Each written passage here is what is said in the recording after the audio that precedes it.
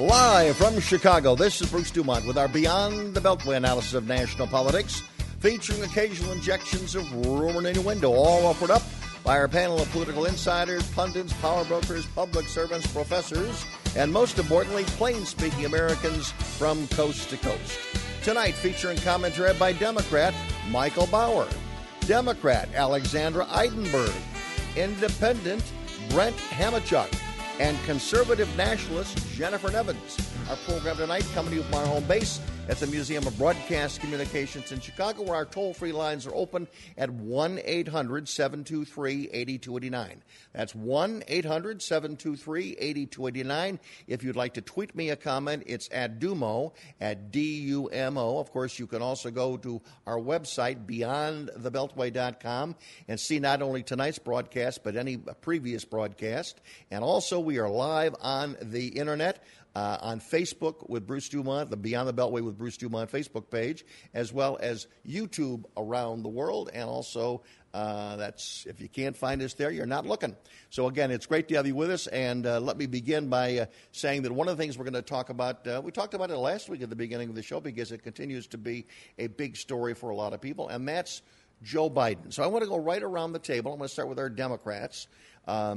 The problems that Joe Biden is having right now, insofar as women coming forward and saying they have been uncomfortable with the way that Joe Biden has handled them over the years. Michael Bauer, is this a big deal for Joe Biden and the Democratic Party? Well, what I think is a big deal is partly the women who are coming forth, but more significantly is Joe Biden's response. Joe Biden's response, especially with these little kids, shows him to be so out of touch with 2019 that it magnifies the issue that he is everyone's favorite grandpa and he should just be acting as a grandfather. Alexandra Eidenberg, also a Democrat. Nice to have you with us. Excited to be here. You know, in my Facebook feed, I've been seeing a lot of this video replaying of him holding and kind of, touching young girls' hair, and I think everyone's reacting to it differently. I think my concern is that I'm always ready for the opposition to try to slander any candidate. I guess I worry that in the world of Bernie progressive politics that it could be our own team pushing each other down, and I really want to avoid that this go-around. Brent Hamachuk also joins us, making his first visit on our broadcast. Nice to have you with us, Brent. Pleasure to be here. You are an independent, but you're a political animal. It runs through your blood. It does. What's your take on what Biden is going through right now? I think it's interesting what's happened because I think that Joe Biden was, of all the people right now, either running or rumored to be running, he's probably the only one, if he had run the way that it was rumored he would, it was thrown out a couple weeks ago, that he would run as a one-term president. So if he had been able to run as a one-term candidate and say, look, the nation's divided, I'm old, experienced, trusted, I'm going to see you through it, he could win. He's the one guy who could have beaten Donald Trump, and the party has turned to destroy him. I don't believe for a minute that these attacks aren't orchestrated. Right. I don't mean that not attacks. They're not attacks. Right. They're events. But the idea revelations of news. Yes, revelations of news. I don't believe at all that they're random events. Jennifer Nevins, you join us. You are a Trumpster from the very beginning. Mm-hmm. Are you salivating at all the problems that Joe Biden is having? You know, I'm of two minds on this. I think it's unfortunate that he's going through this. Frankly, as creepy as I think he is, I called him Creepy Uncle Joe a couple weeks ago on your program. I don't think he had intent to molest anybody. I thought that Nancy Pelosi's comments about how she comes from the long arm club, that she keeps everybody at an arm's distance, it's kind of sad because is this the society we have now where everything has to be so sterile? But on the other hand, and I do think it's politically motivated, but on the other hand, this is what the Me Too movement has wrought, where we have people being accused of things regardless of their intent, regardless of what they've done. Their operating procedure has been for decades. Now they are being subject to attacks, and I find the spectacle to be just really pretty sad. But it is consistent, right? I mean, if the same movement that forced changes in the U.S. Senate insofar as Al Franken, I mean, this is a continuation of that movement. It is. I mean, Al Franken got pushed out because, he did some wrong things, but in the past, those wrong things would not have caused you to lose a U.S. Senate seat. Let me suggest this. I've always said, and I've always said this to candidates, there is a very different skill set of being an effective elected official than in being an effective candidate. Joe Biden, from my perspective, would be a very effective elected official, would be a very effective president based on his experience and his qualifications. But However, not based on his last 2 runs for president of the United States. Well, I was just going to say, but as a candidate, he is terrible, and he's displaying it again in his reaction to these charges against him. Speaking of those reactions, he's trying to say, I'm sorry. He's trying to put it behind him. He made a joke the other night at a speech in Washington. It fell flat. That put him on the defensive again. And then after that comment, he came out and he spoke to the press one more time, and this is what he said. I'm sorry I didn't understand more. I'm not sorry for any of my intentions. I'm not sorry for anything that I have ever done. Okay.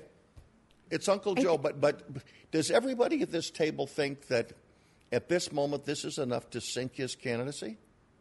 Are we ready to say that? I think we're at a really interesting time in the Me Too movement, and I think that the way women and men interacted even a year ago is really different today. And so, and I think that men like Joe Biden are struggling to find their path there. And I go back to what Michael just said. He's not a great candidate.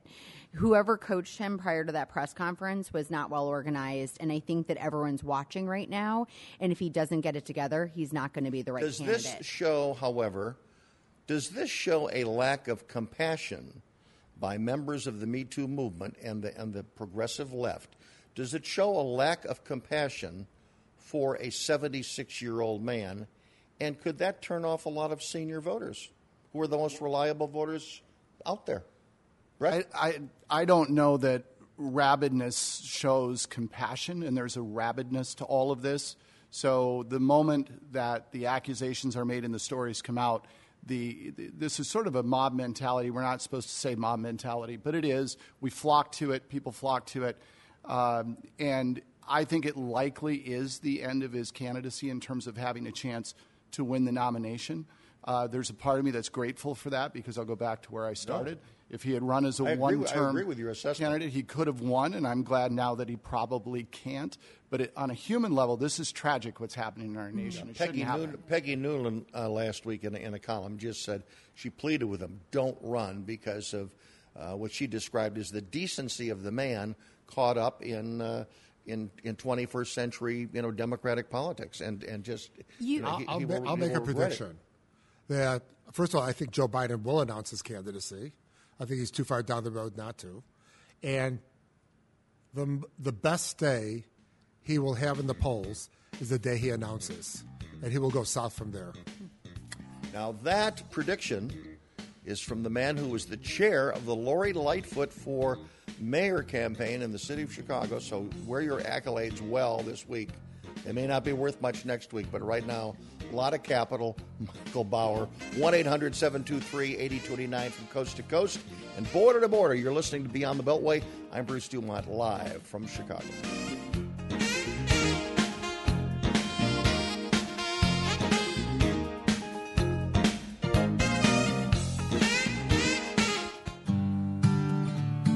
Hi, I'm April Jewell, a teacher in Ballard County School District in Kentucky.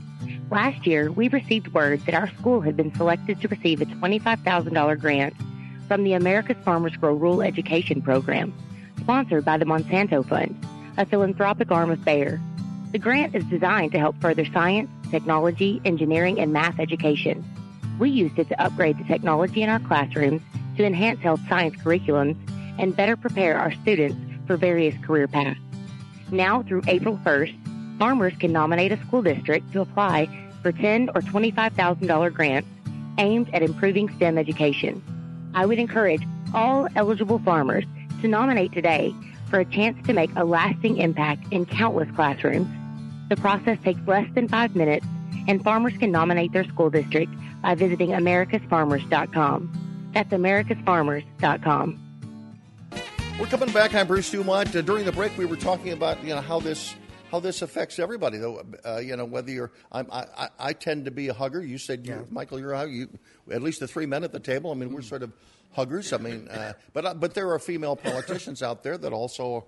I mean, I think part of it comes from a generation and what the intent is. But again, the Me Too movement. I mean, it goes from sexual harassment in the workplace to maybe a sexual assault.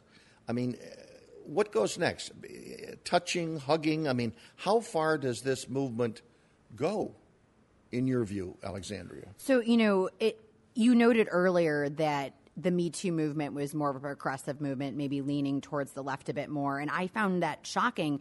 So in my organization, we help women and children get involved in legislation. And we've seen women on both sides of the aisle say Me Too. And I think that, we've noted before that we've been harassed in different ways. I think the challenging part is that we want men and women to feel safe in spaces.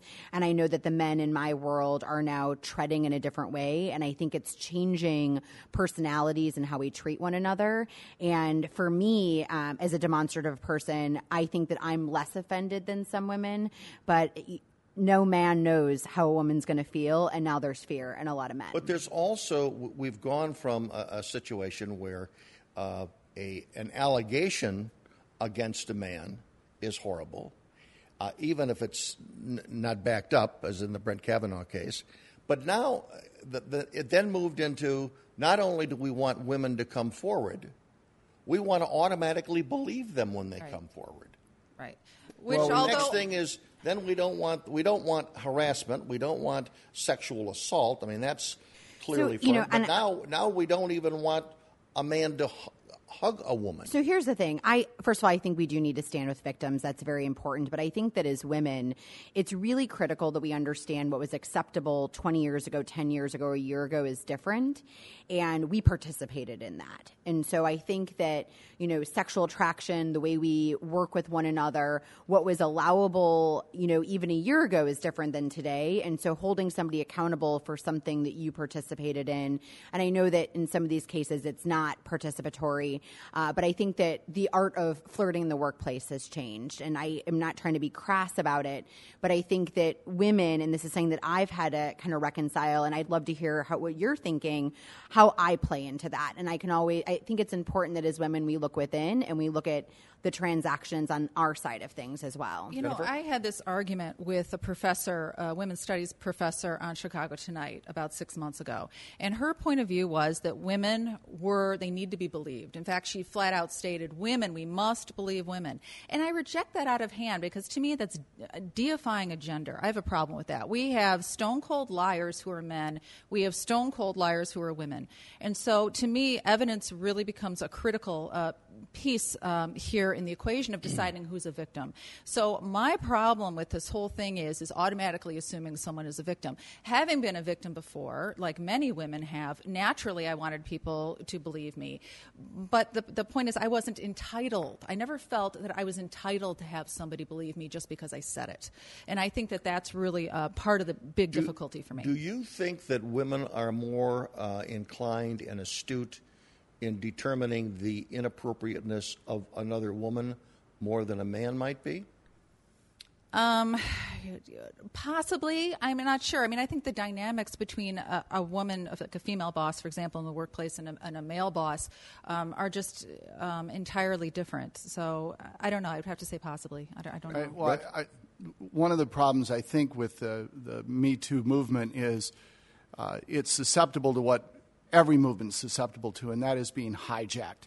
So recently I was talking to Alexandra, and she said she was on her way to Springfield, and I think she was going to be talking about child pornography. And I said, are you against it or for it? And she said, well, against it, of course, because everybody's against it, and everybody's against men behaving badly with women. So it's not like there's some great debate in our country. But once the movement starts, then it's available to people to use, to take, to weaponize, to use it for political reasons as opposed to using it for reasons to protect women from being treated badly by men, which we're all in favor of. I mean, we're all in favor of them, not. Yeah, right. Yes, here we go. Now, I think, Brent, I think you're putting your finger on the problem as I see it. I mean, we know what behavior should be prohibited. It is unconscionable. We do. But the problem is when we go beyond that core, it's tough to figure out, well, what are the parameters? What is not acceptable behavior? And let me add, we have a criminal justice system where we used to have a presumption of innocence. We no longer have a presumption of innocence, and now we have a presumption of guilt. Right. We also have a we've got a campaign that's coming up, and we live in a social media world where if you've got pictures, I said this almost 3 weeks ago on this program, there's a vault of video on Joe Biden, and the minute he says he's going to run, it's going to come pouring out. Now, right. In the first 2 weeks, we've already seen quite a bit of it. And so, Michael, you hit on something important. You said what is acceptable, and I think what is acceptable is different for every woman and man. And, for me, when I saw some of those pictures of Biden, and as I said earlier, they've been in my Facebook feed over and over again, I think of my grandfather, I think of my own dad, and when they've given me a hug or touched my hair and how welcomed that was, and how it's being painted as a negative. But, of course, anytime someone sneaks up to you and touches your hair, you kind of get that flinch that happens. We, in some of these situations, women have come out, these children have come out and said that was accepted and friendly and that was a good thing for them. But I just feel that, as a mom, that innate instinct kicks in and you don't want your child to be in an unsafe situation. And that's definitely the way it's being painted right now, which I think goes back to where is his candidacy at and does he have a chance? Who picks up the slack? If for some reason Joe Biden decides not to run, I still think that's a possibility, even though he's invested a lot of time. He may read that Peggy Noonan and it may get to him. Who picks up the slack? If he gets in and stumbles, who picks up the slack? I think that we're going to see either an entrance into this race of someone who's kind of Biden-like, meaning more of a moderate, because there's definitely an opening for someone here. And Biden, why was Biden near the top of the polls? I maintain because he was not on the progressive left. That's what I maintain. And so I think that leaves an opening, or whether it propels somebody like Tulsi Gabbard, who's also a moderate, more to a main stage, I think. Well, what about Tim Ryan of Ohio? Again, this is a member of Congress, is one, but there's already a long list of people. Amy Klobuchar could fit that bill. I think there is a perfect comparison to Chicago's recent mayoral race. In the mayoral race, 21 candidates announced their candidacy. 18 filed petitions. 14 made it to the ballot. Now, the mayor-elect, a little over 3 months ago, was polling at less than 2%. All right? And she caught fire. So when we have all these Democratic candidates, yes, who's going to pick up the slack? I love this process. We're all going to kick a lot of tires. We're going to see what we like. We're going to see who we don't like. And you never know who's going to rise to the top. Look, I'm the only person in the world worried about this. I get laughed at all the time. But I'm constantly worried that sitting out there on the sidelines watching all this is Michelle Obama saying, I could win this thing and not even have to get up before noon each day, because she could. And I'm sure there's people trying to get her to run. She would be an incredibly formidable candidate. Everybody who knows me thinks I'm insane, so maybe I am. With regard to the current field of Democrats, look, if this is the field, here's what we know. Somebody's going to win. There's the axiomatic statement of the day. None of them are formidable. All of them are real big government activist type folks who really want to use government aggressively for just about everything. So that's a tough way to run, but the nation is split at the moment. We're as fractured as we've been since the Civil War. Right. And how that would go, I don't know. I did not hear anybody break out in laughter, but I want to ask Jennifer Nevins, if Michelle Obama were to run, would you say she would put up one hell of a race? I do think she would, and not because she's a quality candidate, not because she has any clue what to do with foreign policy, business, or anything else, because she's never done anything with foreign policy or business. But I think that she definitely would have the press on her side. I think she has a lot of support among her husband's supporters, obviously, so there's a natural constituency there. So I would be afraid of it. I would love to see her in a debate with Trump. I think he would do wonderful there, but I would be scared about that matchup, yes. Michael Bauer. If you knew Michelle Obama, you would know that she actually hates politics. And she's hated politics her whole life. She put up with this because this was her husband's dream. It is not her dream. She is delighted that he is out of office. She will never run. Alexander, what do you think of the Hope you're concept? right. So I'm watching the female candidates closely, and Only the female candidates? Well, you're not letting me finish my sentence. Okay. Bruce. I'm watching. I'm There's watching that the male female candidates trait again. closely. And interestingly, I think we keep questioning: is it time for a woman? Is it time for a woman? And so that's what I am keenly aware of. And if Michelle were to run, which I agree with Michael, that's not happening. I think many of us would be enthused by her. I do think that it's going to take a moderate Democrat. I know that I've argued what's moderate or not with the conservative side, and so I think my idea of moderate is different. But I think it's going to take a good moderate, and it might take a guy this go-around. When we come back, we'll talk about a potential guy and a potential woman. Gal. A gal. A guy and a gal. We're going to talk about Mayor Pete Buttigieg of South Bend. He was on Meet the Press today. I want to get your reaction if you saw it. And we'll talk a little bit about him. And also another moderate alternate would be Amy Klobuchar. I'm Bruce Dumont, back shortly from Chicago.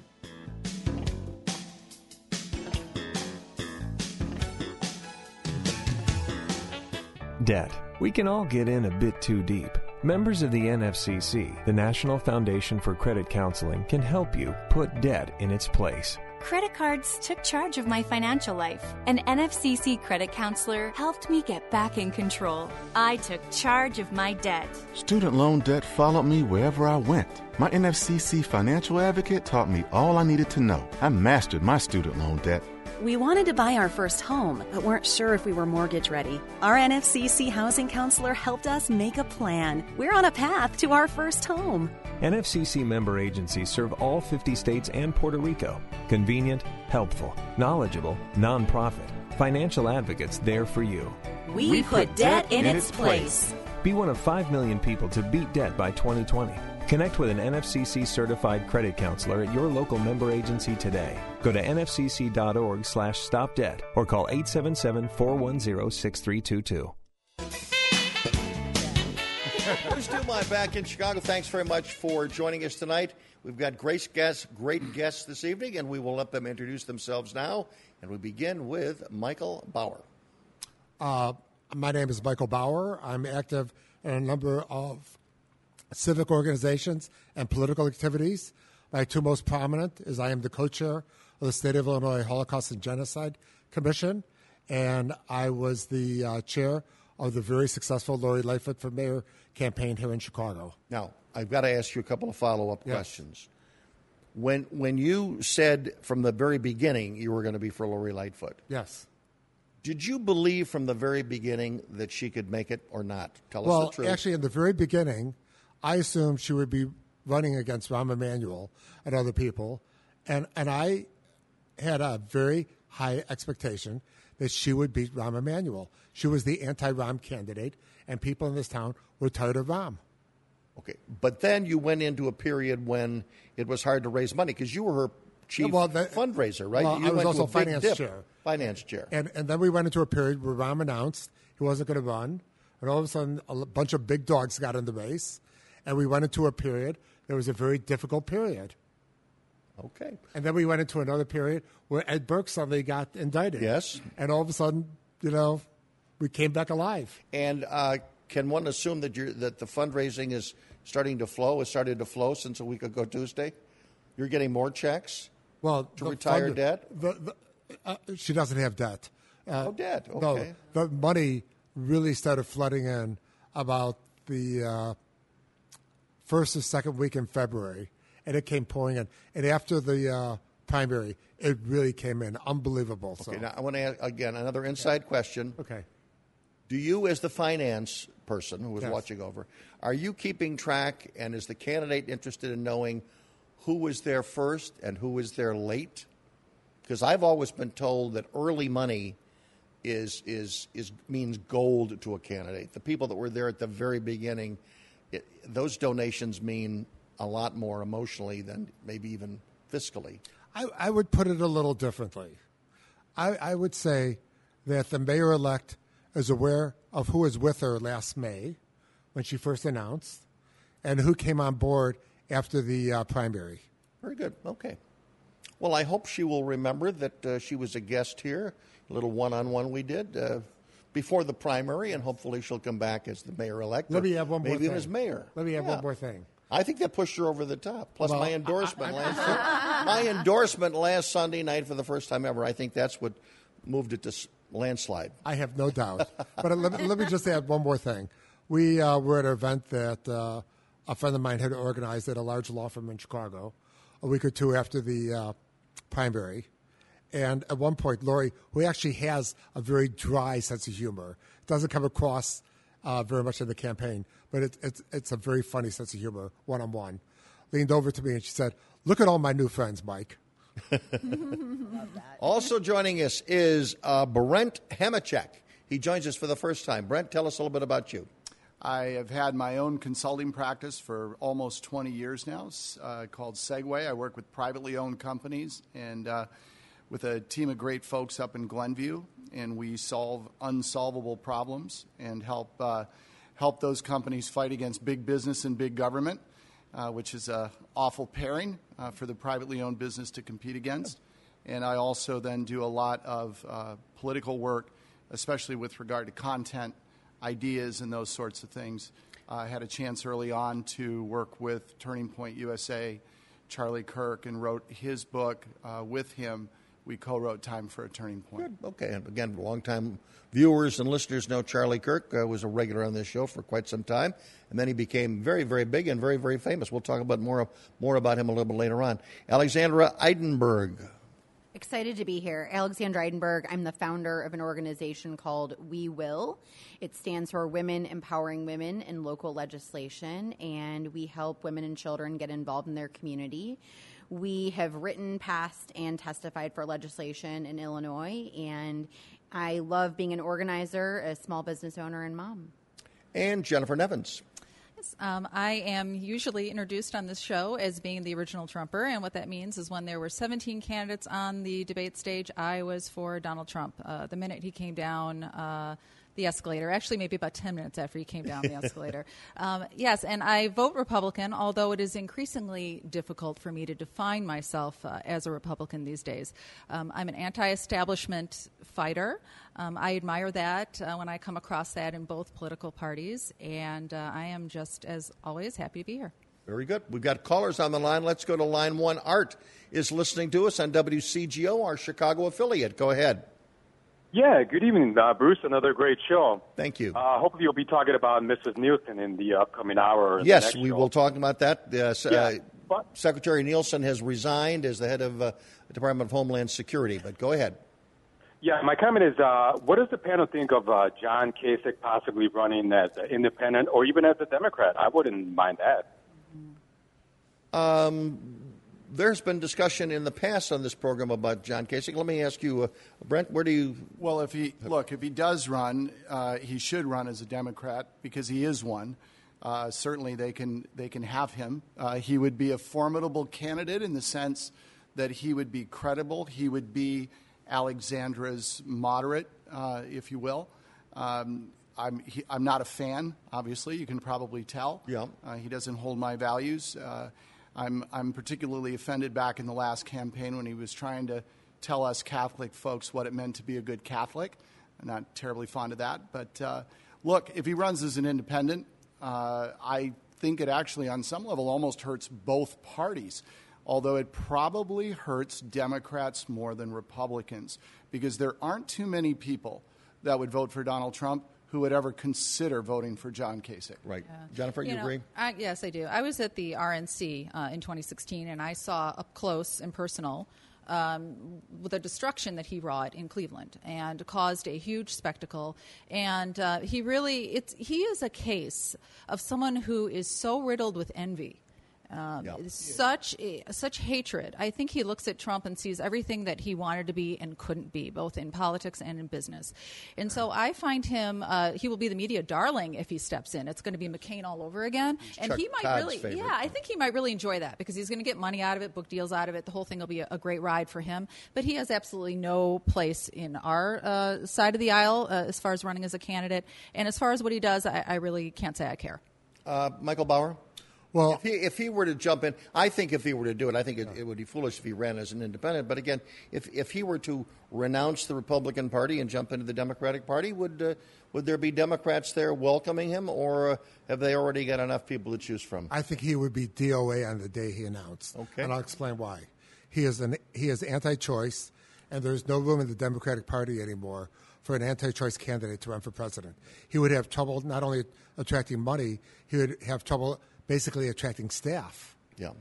Which is unusual you say that in a way, because I don't know if he would have trouble being a pro-lifer attracting voters necessarily. Because I didn't say that. Yeah, Right. and that's the thing. Yeah, I know you didn't. Because that's the thing that the Democrats, especially this far-left crew that's running right now, never seem to understand is that, there's a general you have to run in as well. And not every old-school Democrat, and there are many of them, necessarily fall in line with being pro-choice. Well, I also think that, Tim Ryan, the congressman from Mahoning County and, Youngstown, Ohio, I mean, he announced yesterday, and we've asked this on this program for the last several months, who is the Democrat that's going to beat Donald Trump in Wisconsin and Michigan and Ohio and possibly Pennsylvania? The answer to that is, I think it's Tim Ryan. I don't think it's any of these other, far lefties that are out there. But again, how does he make it? He did show the courage when he was the only one that decided to stand up and run against Nancy Pelosi. Right. That showed some guts. He's attractive. He's articulate. He's from the Rust Belt. But again, does he likely to win the Ohio primary? I think he could win if he's around by the Ohio primary. I would have a soft spot for him just because of the Youngstown connection. It's one of my favorite Springsteen songs. Yeah. So there you go. I mean, other than that. So, as a Democrat, I consider myself to be a moderate Democrat, yet I share all the progressive values. I never find myself able to assimilate with being a full progressive. I think in today's day and age, to be a progressive, you almost have to be willing to burn the house down. And so it's interesting this go around. I've watched my friends really flock over to Bernie already and just latch right onto that. And so I'm interested in seeing are we ready for this intense progressive movement, or do we need that moderate? And I oscillate between, where we're going and what we're doing in the Democratic Party. I want to find out today on Meet the Press, Mayor Pete Buttigieg of South Bend, Indiana, who has been really rising very fast lately. He's not officially announced. He's going to announce a week from today in South Bend. But he was on with Chuck Todd, and he was asked to talk about his credentials and what would make him unique as a 37-year-old governor from a small Midwestern town. And this is what he said. I would argue that being a mayor of a city of any size means that you have to deal with the kinds of issues that really hit Americans. It's everything from infrastructure to economic development to racial sensitivities in policing, not to mention the fact that I would also have more military experience under my belt than anybody to walk into that office since George H.W. Bush. So I think it's about quality as well as quantity in experience. But, I think you can also see pretty clearly that I'm about as different from this president as it gets.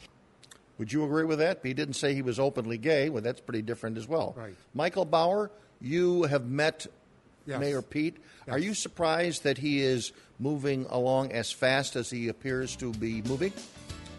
First of all, yes, I am. I am surprised. He is a very likable person. He is charismatic, certainly. I will tell you, from my perspective, he is woefully ignorant about foreign policy. And you'll notice he only talks about certain domestic issues related to him being mayor of South Bend. Right. He doesn't talk about anything, from a global perspective. He doesn't have a foreign policy. I don't think he's South ready Bend. for prime time, from my perspective. I'm Bruce Dumont. We'll get the reaction from the other guests and perhaps from you. 1-800-723-8289. It's a bully, but we aren't afraid of a fight. It's elusive, but our focus never fades. It's deadly, but we were born to defeat cancer. You may not have heard of us, but our work has helped millions impacted by cancer. We are the Leukemia and Lymphoma Society. We are leaders in advancing breakthroughs in immunotherapy, genomics, and personalized medicine. This research saves lives. After 65 years of fighting blood cancers, we've arrived at a game-changing belief. The cures for cancer are in our blood. The drugs and treatments we've developed for blood cancers have helped people affected by many different types of cancers. We are the Leukemia and Lymphoma Society. Beating cancer is in our blood. Learn more at LLS.org. Here's back in Chicago. I want to get Brent's reaction to Mayor Pete Buttigieg. He's getting a great show in the national media. Sure, he'll get a great show in the national media. He's, he speaks well. He shows well. But I think in the last segment, the part about going at it so quickly, right? And so that's the bigger story here, because the bigger story is what Donald Trump did in 2015-16 by sort of skipping to the end. So it was like the old commercial, how many licks does it take to get to the middle of a Tootsie Roll Pop? 1, 2, and then the guy bites through and says 3. Yeah. Well, that's what we're doing here, and we're going to see more and more of this, people trying to just sort of skip to the end and say, well, I did something, now I'm going to go run for president. Social media makes it possible to be able to pull that off. I also think, regardless of his very nice-looking packaging and the way he speaks and his wealth of experience, including experience in the military, he is still what I would consider a progressive Democrat. He's for the Green New Deal. He's for a host of, he's very pro-gun control. So he's going to run into the same issues that anybody from the field is going to have when they get into past the primary. What about, back to you, because again, you mentioned you're not a fan of Mayor Pete. Not watching, yeah. And you're not a big fan because of why? So, first of all, I agree with some of the kind of the youth to it. He's newer to it, and he's making a big jump.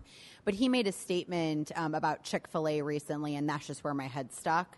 And so he made a comment about how, their food was good even though their politics weren't, and he wanted to try to coordinate some kind of relationship where people were not protesting against Chick-fil-A. And I think that for me, what that showed me is he wasn't focused on the critical issues going on in our nation. If he wanted to make a statement about Chick-fil-A, I'm not watching his candidacy. I think there's a lot of great people in the Chick-fil-A. field. It just was the cherry on the top, just kind of confirmation he's not my guy. What about Amy Klobuchar? She does not appear to be gaining a lot of media coverage, strength, and yet she is sort of a moderate Midwestern person. If Joe Biden decided not to run, would she get a boost or not? What do you think? You're shaking your head, Brent. No. Look, I think it's fascinating that so many people want to run for president. This isn't new, by the way. Some of the people that jump in, from a very low level, like the mayor of a town in Indiana, that's new. But bunches of people jumping in to run, that's not new. And she has no chance, none, zero, of winning the nomination. But yet she'll run and get some publicity. I guess you write a book, something. But it fascinates me that people want to do this when there's no possible way they're going to win. Would you say the same thing about Tim Ryan? Yeah, he's not going to win. Okay. Yeah. So interestingly, with my organization, we talk about the candidates who folks are liking, and a lot of our women are really interested in Amy. She's more moderate. They feel like they can see more eye to eye with her, and some of the Republican women in our organization are interested in her as well, which has me, watching her more myself. I've been watching Kamala quite a bit myself, Kamala Harris. I'm very excited about her. I think right now we're all, there are some folks that are already donating and getting in, but I know for myself, I think this is the watching phase. On the issue of they're always talking about the lanes that candidates are looking for.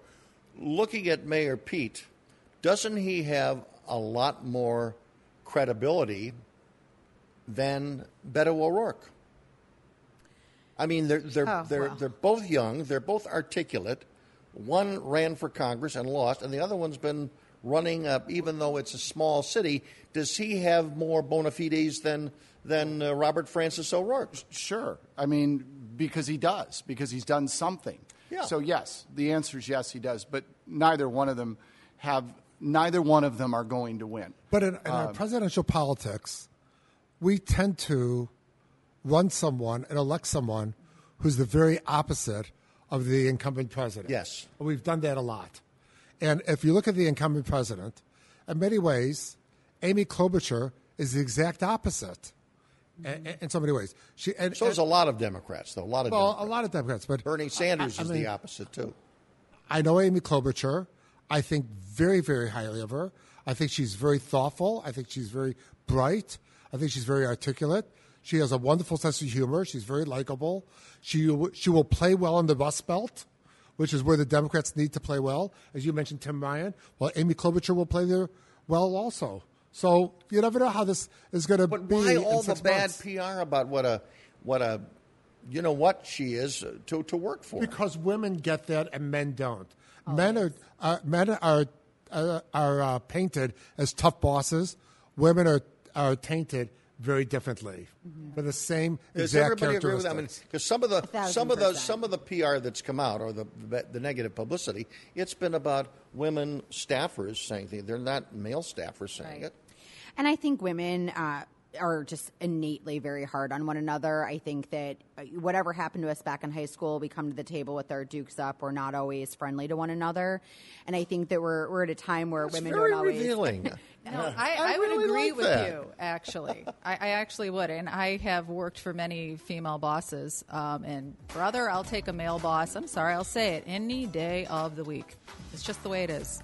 Amen. And you both would agree on that. Yes, we would. Holy mackerel. I think we've made history here on Beyond the Beltway. You would prefer a male boss. Let's go get a drink. But you prefer a male boss, but you don't want a male president. But that goes back to, I don't think we're ready for a female president in some ways, and it's hard to say that and think that. But I think that's where we're at. Okay, we got to pause. I'm going to have you back with another guest in a little bit. Back shortly from Chicago.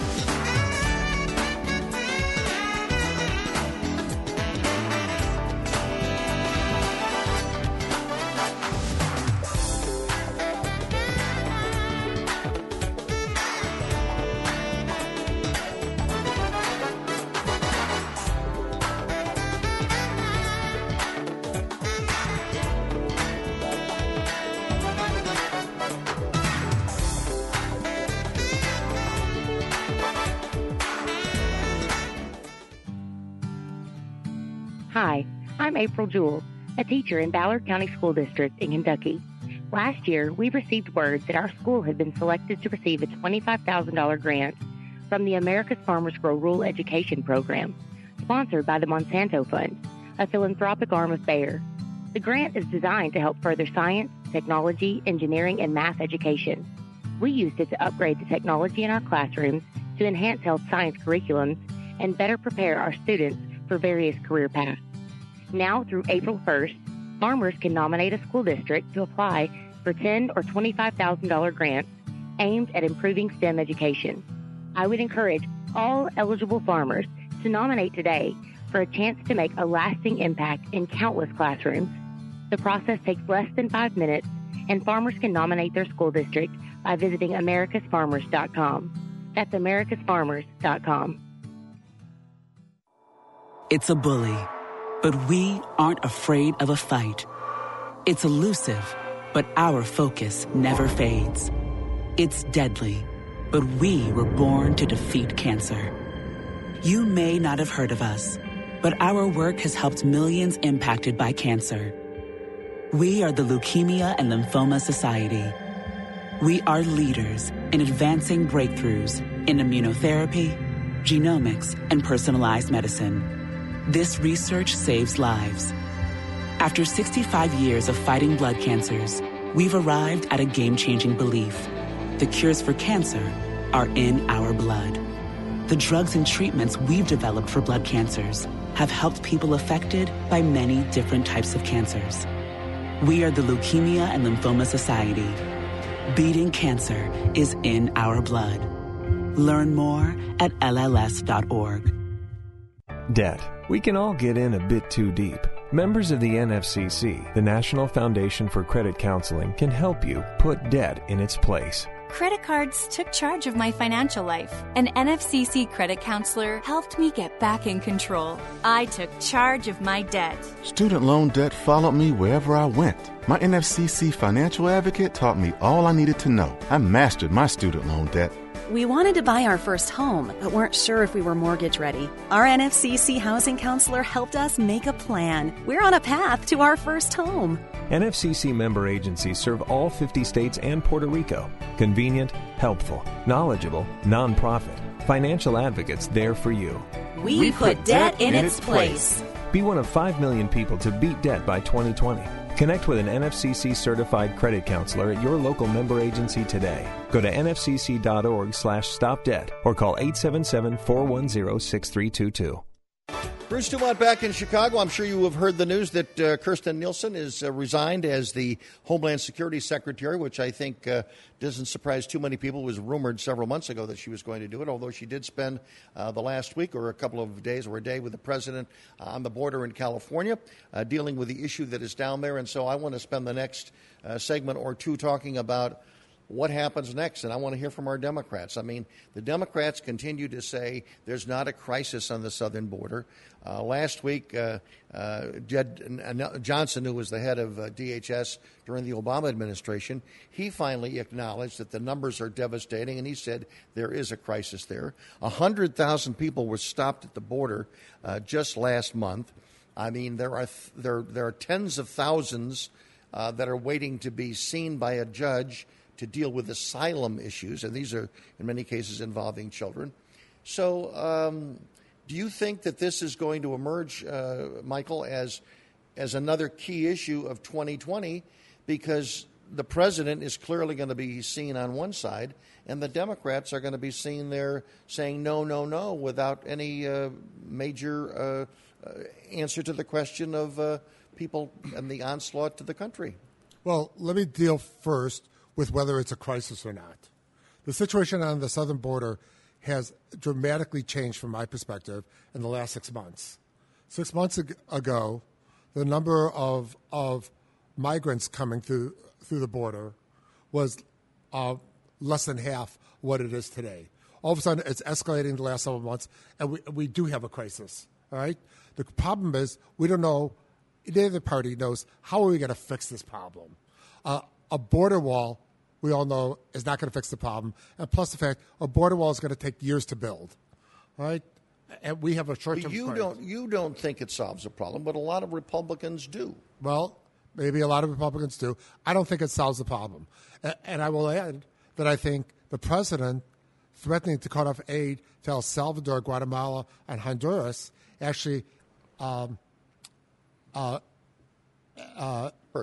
increases the problem, because it will encourage more people to flee their native countries and come up through Mexico. Let's go to Jennifer. Jennifer Nevins? I think that even getting aside from the wall, and we've had many different people from the Department of Homeland Security, people who work the border, who said, yes, you know what?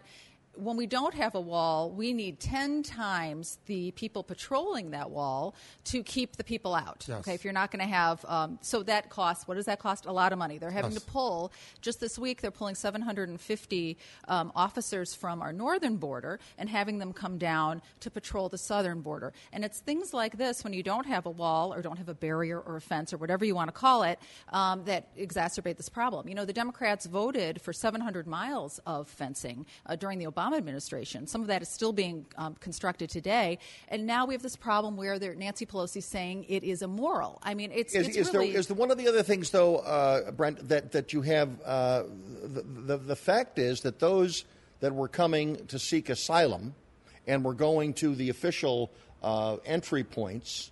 They've now been inundated. You have judges. I mean, there's literally 40, 50,000 cases of asylum seekers involving children. I mean, how do you? It seems to me that that's the thing that sort of separates, or it's got to wake up the Democrats that this really is an incredibly difficult issue. I don't know that anything will wake up the Democrats. Certainly, the Republicans haven't been awakened, and there's so much ground here to cover. This is a Republican Party problem. The Republicans had the House and Senate for 2 years. They did nothing. Right. Donald Trump did them a favor. The shutdown that he forced to the government back in the latter part of last year, you notice he didn't do that prior. He could have, but he was giving the Republican House and Senate a chance to do something. But Messrs. Ryan and McConnell weren't willing. Right. And so now we sit here with a court system that has hamstrung the executive branch. It's no surprise that this has gotten worse in the last 6 months because the courts have made it worse. They've given encouragement to people to keep coming. The one thing I want to say on the foreign aid piece, it makes every sense to cut off every dollar. None of the dollars we're giving now have stopped anything from happening. None of the dollars we're giving now are making people's lives better. The idea that the money if you lose the leverage, the president is arguing, saying the leverage isn't working.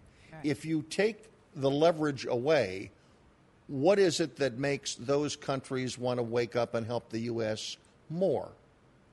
If you take the leverage away you mean threatening to take away? You take the money away. Right. Well, if you take the money away, why should those three countries cooperate with the United States at all? Because they want the money back, I would assume. And they're not cooperating now with the money. I mean, I don't understand why you would continue to pay people to behave badly.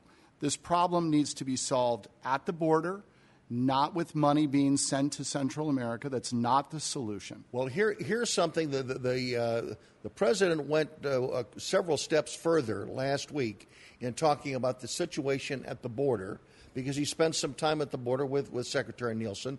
And this is what the president said about the United States and whether or not we have enough space to welcome more people from Central America. This is our new statement. The system is full. Can't take you anymore. Whether it's asylum, whether it's anything you want, it's illegal immigration, can't take you anymore. We can't take you. Our country is full. Our country is full is what he said, but he also said the system was full. I mean, I think, the headline was when he said the country is full, because I don't think anybody buys that. But when he said the system was full, could you acknowledge that if there's 45, 50,000 people waiting for judges to deal with asylum, would you say that indicates a system that's broken? Our immigration system is extremely broken. This has been going on for years. I particularly grew up in the 4th District. I've watched Luis Gutierrez work on immigration for years. Some of you might know I ran against him in 2014, as I wasn't under the impression we were getting anywhere with immigration. And so we are still at a juncture in the United States where we do not have pathways to help people immigrate appropriately. And I do agree that we are in a crisis mode, and our system is not working well right now. We don't have enough judges. That's well and good, Alexandra, but what are the Democrats going to do about it? Why are they perceived as being anti-solving a problem?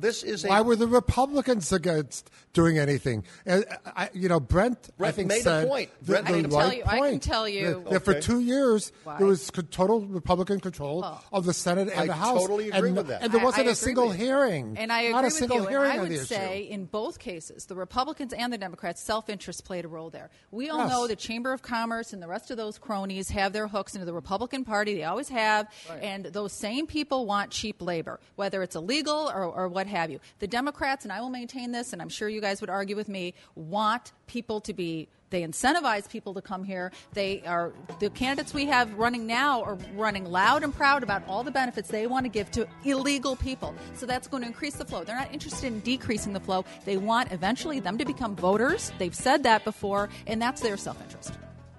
So 1-800-723-8020. We got callers on the line. They want to weigh in on this. I'm sure you want to weigh in. Is there enough space left in the country? I mean, he's obviously not been to Montana or Wyoming. There's some extra space in this country for people. But the system, do we have enough judges? How many judges do we need to deal with the backlog for asylum? Hi, I'm April Jewell, a teacher in Ballard County School District in Kentucky. Last year, we received word that our school had been selected to receive a $25,000 grant from the America's Farmers Grow Rural Education Program, sponsored by the Monsanto Fund, a philanthropic arm of Bayer.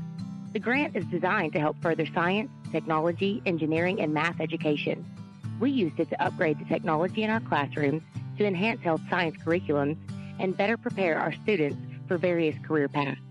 Now through April 1st, farmers can nominate a school district to apply for $10,000 or $25,000 grants aimed at improving STEM education. I would encourage all eligible farmers to nominate today for a chance to make a lasting impact in countless classrooms. The process takes less than 5 minutes, and farmers can nominate their school district by visiting americasfarmers.com. That's americasfarmers.com. Bruce Dumont back in Chicago. We're going to go to calls now. Let's go to beautiful Oklahoma City, Oklahoma, where Rodney is listening to us on Sirius XM satellite radio tonight on POTUS. Go ahead, Rodney. Bruce, I'm going to change my subject to what was on the computer to talk about the current conversation. Sure.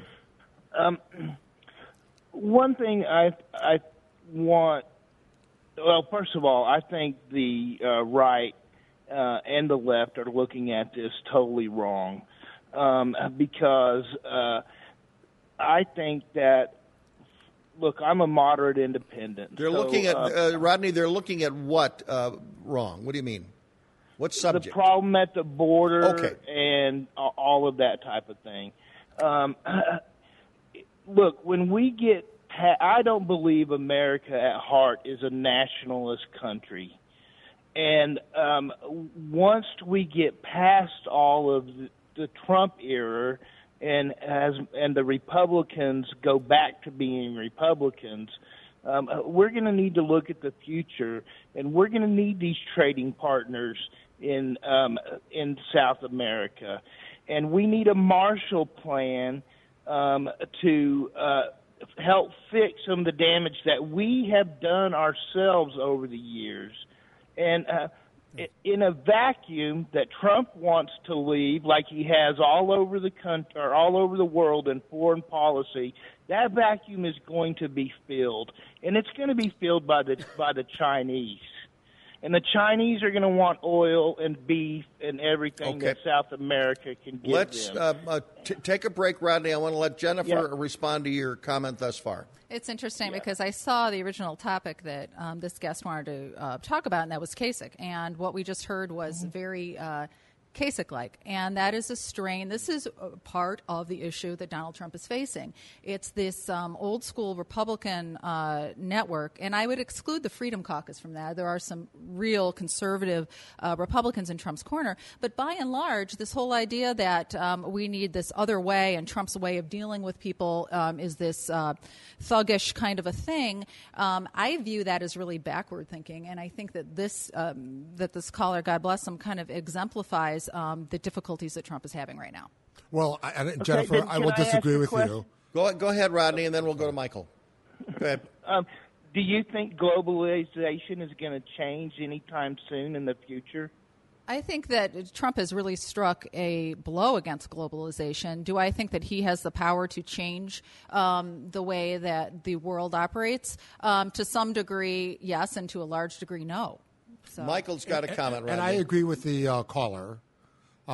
Rodney, I totally agree with you that I think we need a Marshall Plan for Guatemala, Honduras, and El Salvador. We should be investing significantly in those countries to boost their economy and to tackle the gangs so people have less incentive to come to the United States.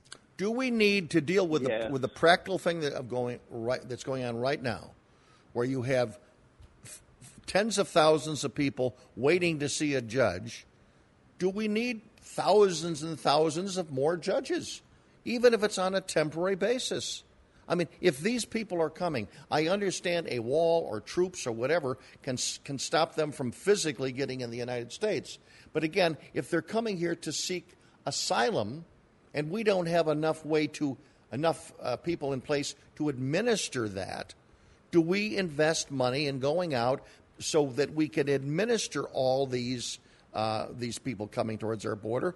Or does that just exacerbate the situation and make more people rush towards us? Brent?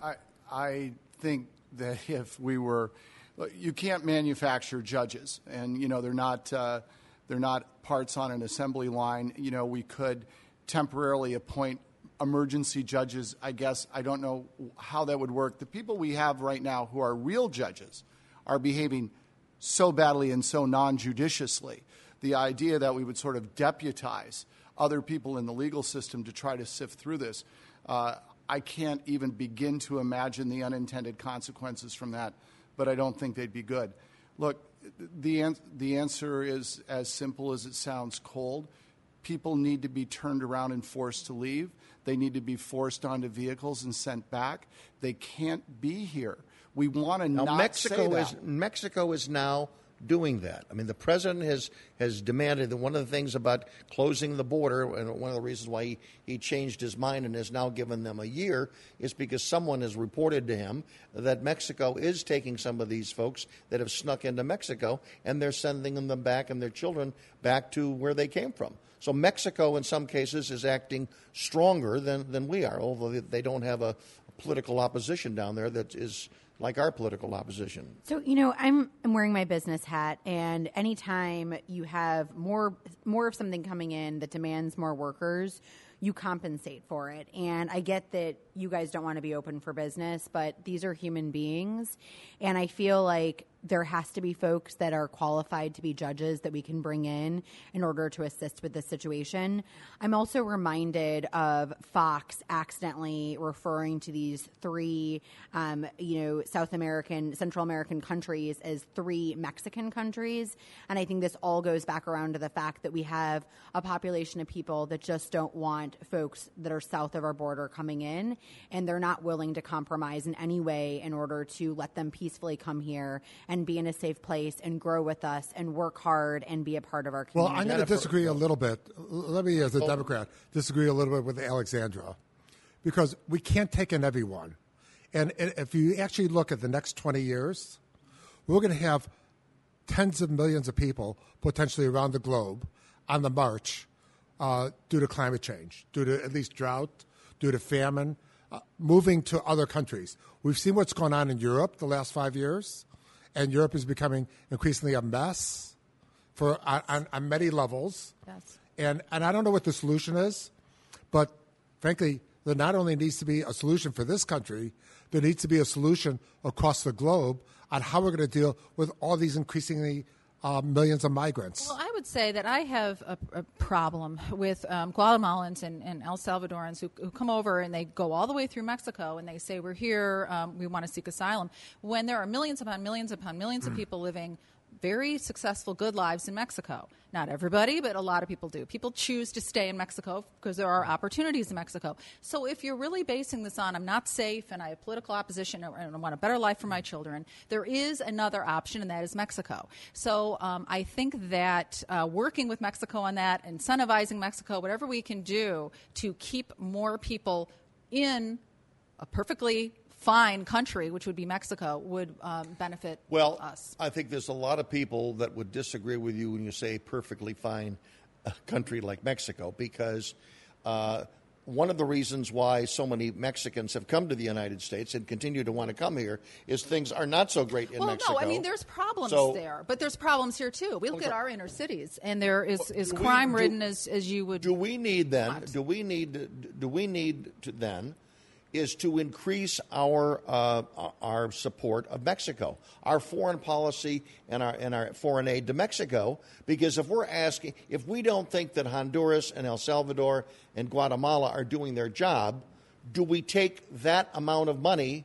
Do we give it to Mexico in hopes that they're going to deal with it, when we have to understand that Mexico is a corrupt country? Well, it in is a deathly corrupt country. in a deathly country where the death rate, Yes. murder rate, Yes. is exorbitant. Well, it is, and when I say it's a perfectly fine country, what I mean by that is there are definite possibilities there. There is an infrastructure there. It's not a third world nation, and I think that possibly giving aid to Mexico, possibly building places for people to live as they wait for asylum, so they're not here and clogging Mexico is a our third world system. country in many parts of the country. Look, I think they would dispute whether they're a well, third of course world Well, country. they would, but the tourist no, people of would- course they're a third world country, and they're nothing really now but a drug feudal state. That's what Mexico is. But for people who want to decry the notion of American exceptionalism, here's the problem: we're the greatest nation on earth, whether anybody likes it or not, and that comes with a price.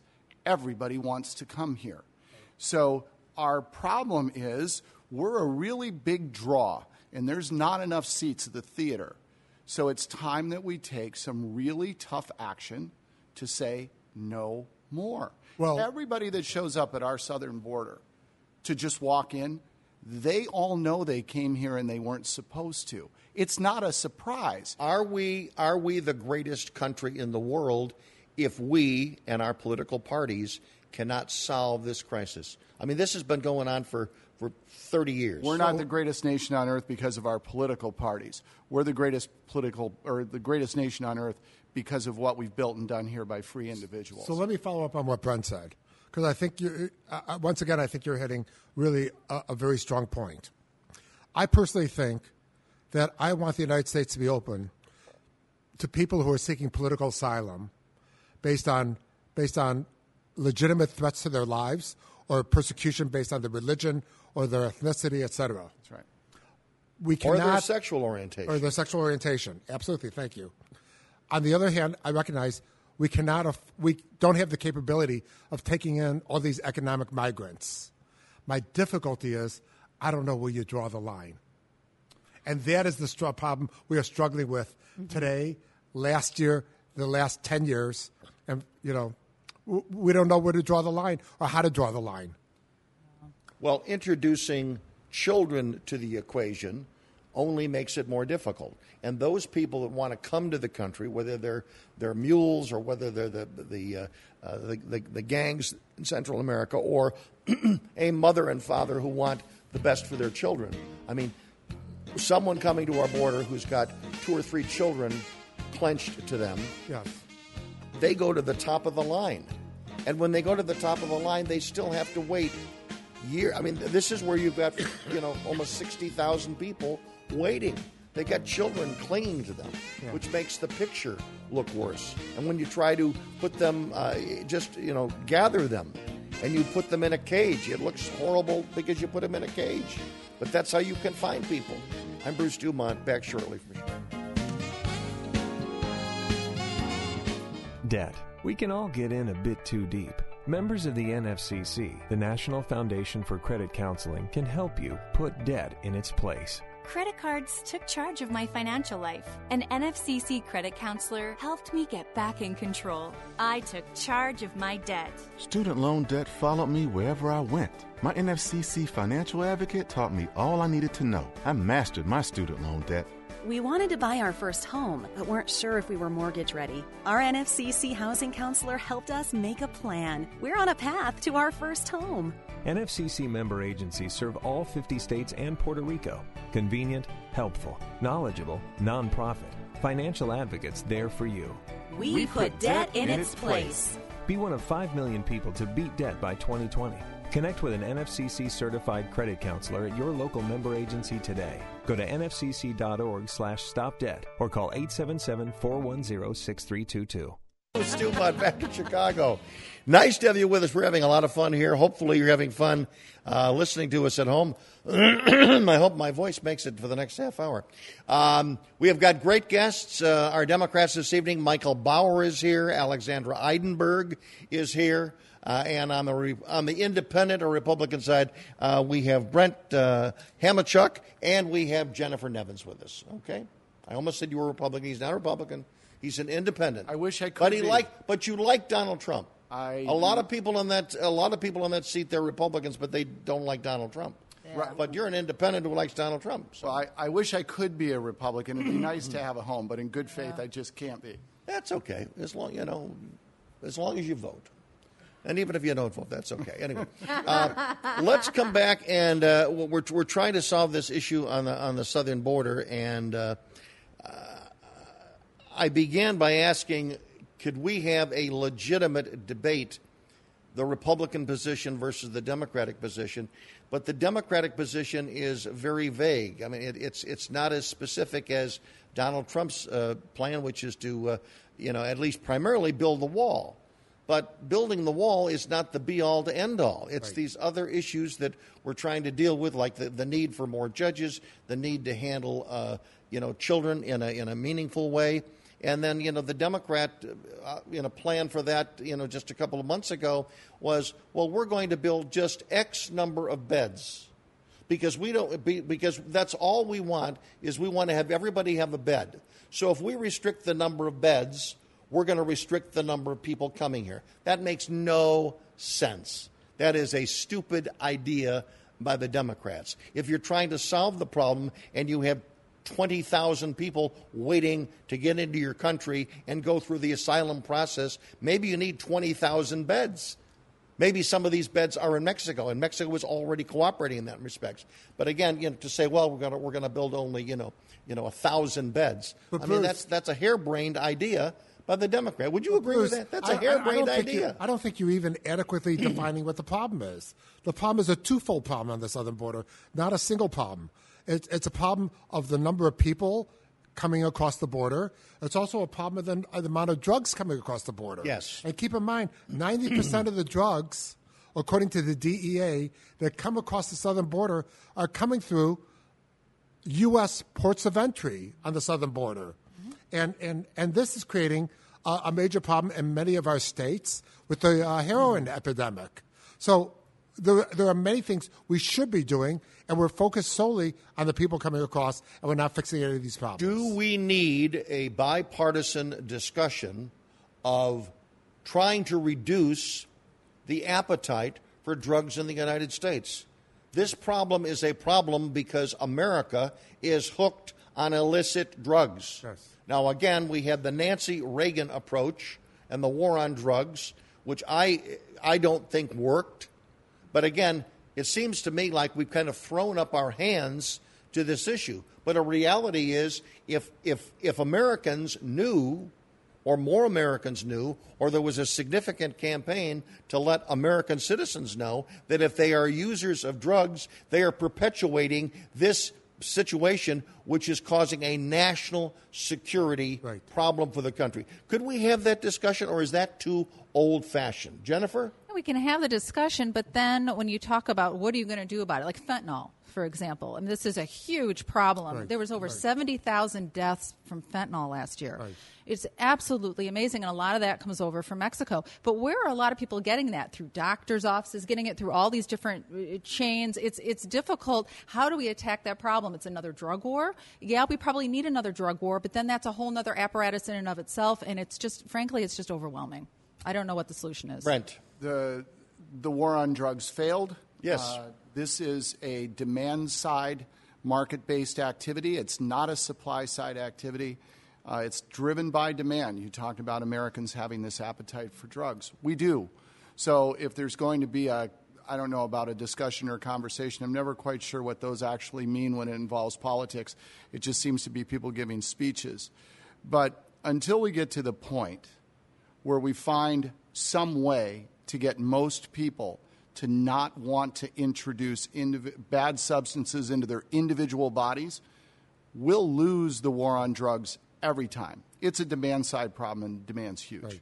Is there any way to have a conversation about this issue so more and more Americans understand that involving themselves in the drug trade by participating, they are creating a national security problem at our border, which is causing tens of thousands of women and children coming to our border, and and there's no room for them, and maybe we have to put them in a cage or whatever it is. But those people wouldn't be coming if the attraction and the flow of drugs? So the drug crisis is completely bipartisan. It's nonpartisan. Yes, it is. It is. I think we've gotten to a point in our nation where it's either you're a progressive Democrat or you're a right-wing person, and there's no conversation any longer. I've actually had the pleasure of talking to Brent quite a few times, and we probably agree on absolutely nothing, but we have wonderful conversation of which we can come on the other side and have an answer. And I think that in today's day and age, our politicians are no longer to a point where they can agree to disagree in order to move our country forward, and it's really terrifying. Right now, my organization, We Will, is supporting Legalize Illinois, which is to legalize marijuana, and there's research behind legalizing marijuana to help the heroin epidemic. But ultimately, at the end of the day, until we're all willing to deal with the problem, and for me, I think it's grassroots. It comes down to town halls in every single state, having the conversation, bringing your local legislators together and dealing with a problem, because it's affecting so many families, everyday lives. The border is a larger crisis with it, but really it's infiltrated everywhere. It's affecting all economic levels. And I think that these are the kind of issues that if we can't come together on some of the bigger things, let's come together and protect people.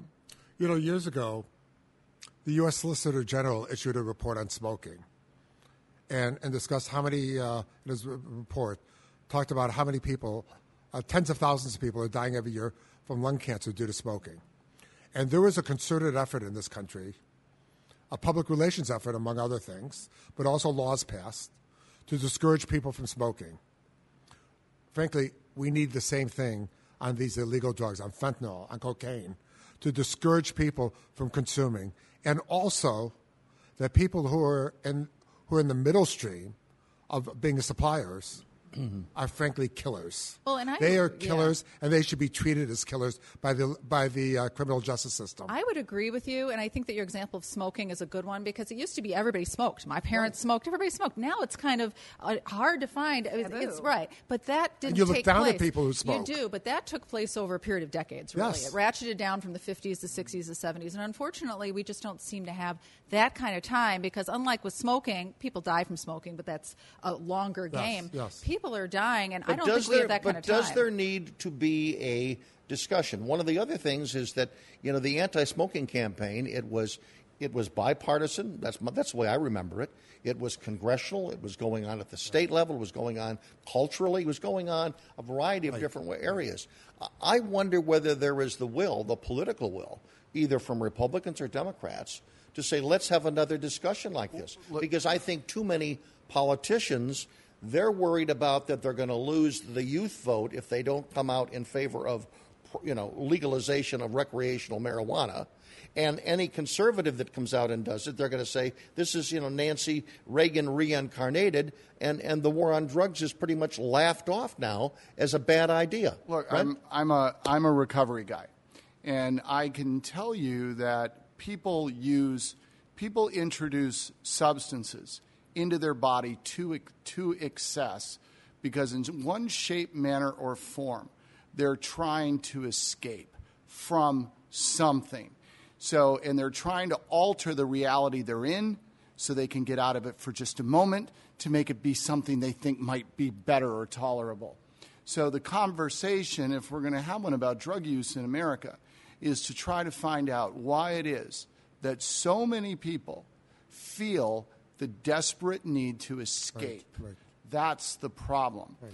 I don't have any kind of answer for that.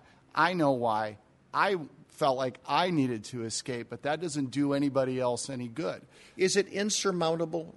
The thought that I've just stated, is this an insurmountable challenge to this country? I don't think any of the problems we're discussing are insurmountable. What I fear maybe what causes us to think it's insurmountable is, frankly, the lack of a political will to tackle some of the major issues we're facing. And is it also that we are at a point in this country where it is so much more important for politicians to be a Republican or a Democrat and do things for the good of your party, for the perpetuation of your constituents? That's more important than doing something that's good for the United States of America as a nation. It seems to be about the constant ability to get reelected, and all of us have mentioned that in different ways. Instead of moving the nation forward and maybe not being reelected again, it's all about, what do I need to say in order to get reelected? And that's what we hear continually on both sides. Yeah, and I would agree with that. I'm going to give a shout out to my guy Trump, is not as obnoxious as that might seem in the context of this discussion, but there are times when we have seen politicians, and Trump is one of them, step outside of their political box, and Trump did it with prison reform, which was not a big deal among the conservatives. I have to say, he took a lot of flack for conservatives for doing that, but he felt, and I agree with him, and a lot of people do, I think, at this table, that that was something for the good of the people. So, yes, I think that it can be done, and it needs to be done. There's a First Step Act video out there on YouTube from NBC from an event at the White House last Monday. Right. I urge everybody to watch it. It was the president with people who had been released from prison for nonviolent crimes who had been there a long time, one after one testimonials. It's moving. There's moments that are funny, and there's moments that brought tears to my eyes. One of the great, important political movements of the last 50 years. I'm Bruce Dumont, back shortly. It's a bully, but we aren't afraid of a fight. It's elusive, but our focus never fades. It's deadly, but we were born to defeat cancer. You may not have heard of us, but our work has helped millions impacted by cancer. We are the Leukemia and Lymphoma Society. We are leaders in advancing breakthroughs in immunotherapy, genomics, and personalized medicine. This research saves lives. After 65 years of fighting blood cancers, we've arrived at a game-changing belief. The cures for cancer are in our blood. The drugs and treatments we've developed for blood cancers have helped people affected by many different types of cancers. We are the Leukemia and Lymphoma Society. Beating cancer is in our blood. Learn more at LLS.org. Bruce Dumont, go ahead, say what they've said. Somebody just texted me and said, "Where are the fights?" So I think we got 15 minutes we left. We got to get in the fight. Always have fun. Let's go to Mike in Spokane. Perhaps he can say something that gets everybody fighting each other. Go ahead, Mike. Hi, Bruce. Thanks for taking my call. So By the way, my condolences to the Zags for bowing out early in the Final Four. Well, we got to the final. Not the Final Four. They were long gone. Final eight. Yeah, final eight. But we're proud of Gonzaga. Very proud. I'd like to talk about Venezuela, but with marijuana, as you know, Bruce, Washington State legalized this 3 years ago, marijuana. Right. And what we're finding is that AAA had done some surveys, American Automobile Association, recently, and the number of accidents have gone up, partly because of marijuana use. We're also finding that where they grow this marijuana on the farms, the odor goes hundreds of yards, 500 yards, 600 or more, causing homes to decrease in value. And we have churches here with marijuana shops 50 feet from churches. So it is a growing problem here. Okay. But I would like to talk about Venezuela, if I could. The growing crisis in Venezuela, and the shortage of food in Venezuela, the lack of electricity, and now we have Russians who have 100 troops in Venezuela, and the Chinese who are active in Venezuela, migration from Venezuela.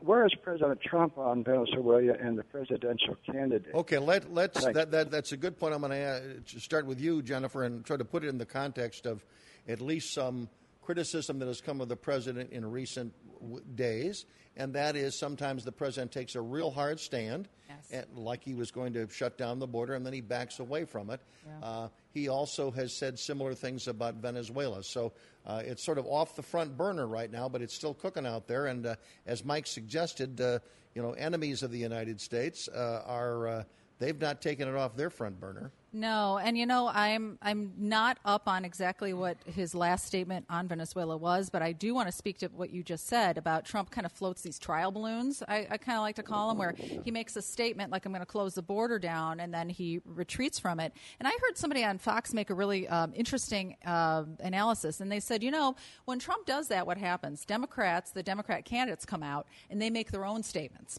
such as when Trump said, I'm going to shut down the border, Kamala Harris said, well, I think that we ought to give illegals this and this and this and this. And abolish ICE. ICE. It brings them, right, it brings them kind of out of the woodwork. And so this person was surmising that this is something that Trump uses as a mechanism, as a tool to bring the opposition out into the field. I don't know if that's true. If it is, I think that that's really kind of awesome, but but it is something to think Alexandra? about. I think he's purely disorganized and not calculated in his actions, and it's just like rash when he does things in that way. That doesn't warrant or give merit to Democratic candidates acting in their own way. I don't want to say that because he's doing one thing, they should do another, but it is not impressive to me to have a president who just randomly says really intense things that are meaningful and affect people. But initially he was getting support from Republicans and very muted opposition from Democrats, with the exception of Bernie Sanders. He was getting pats on the back for doing some positive things insofar as Venezuela is concerned. I think he's done great things as far as, I like his policy toward Venezuela. He has upped the sanctions. He is literally criticizing Maduro, he or Pence. They are giving great verbal support to Guaido, the opposition leader. But what about, as Mike suggests, what about China? What about Russia? The fact that there's some Russian troops there. So Russia put in some stood by troops. with that. I would draw the line at putting our own troops in Venezuela. So there's a limited amount we can do, but at the bully pulpit is a very powerful pulpit to use. Brent? Look, Venezuela is a mess of Venezuela's own making. I don't see it as being an issue that the United States ought to be terribly concerned about. I'm sorry, I don't.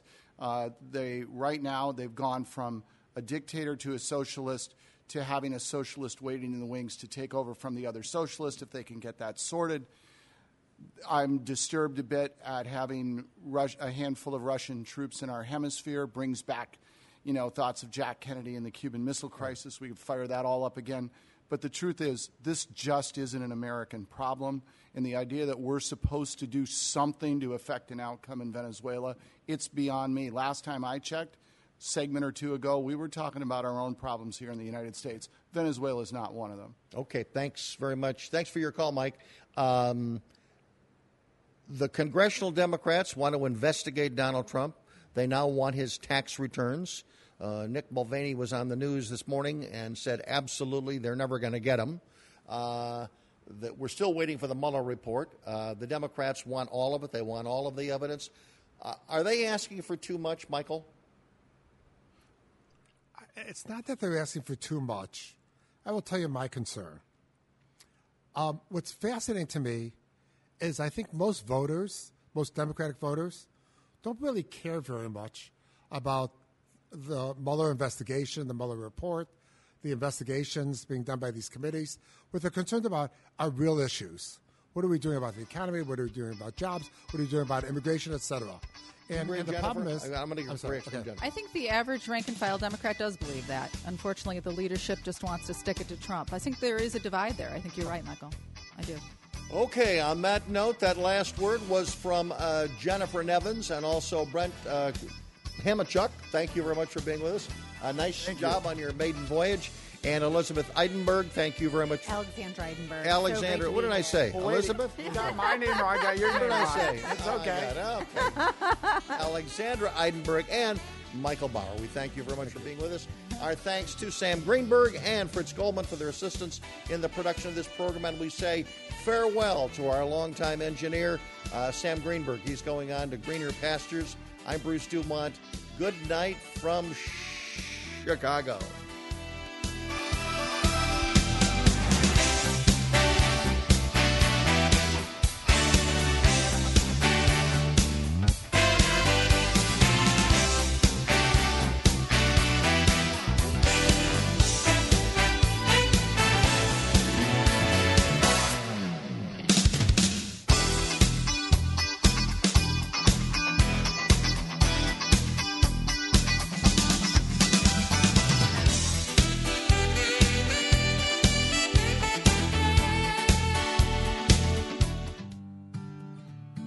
Hi, I'm April Jewell, a teacher in Ballard County School District in Kentucky.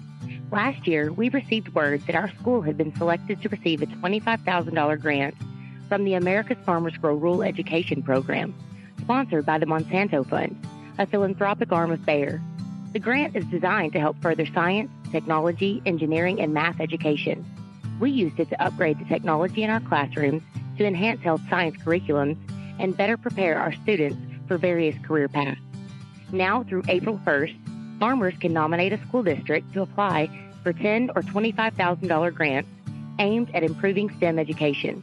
I would encourage all eligible farmers to nominate today for a chance to make a lasting impact in countless classrooms. The process takes less than 5 minutes, and farmers can nominate their school district by visiting americasfarmers.com. That's americasfarmers.com. It's a bully, but we aren't afraid of a fight. It's elusive, but our focus never fades. It's deadly, but we were born to defeat cancer. You may not have heard of us, but our work has helped millions impacted by cancer.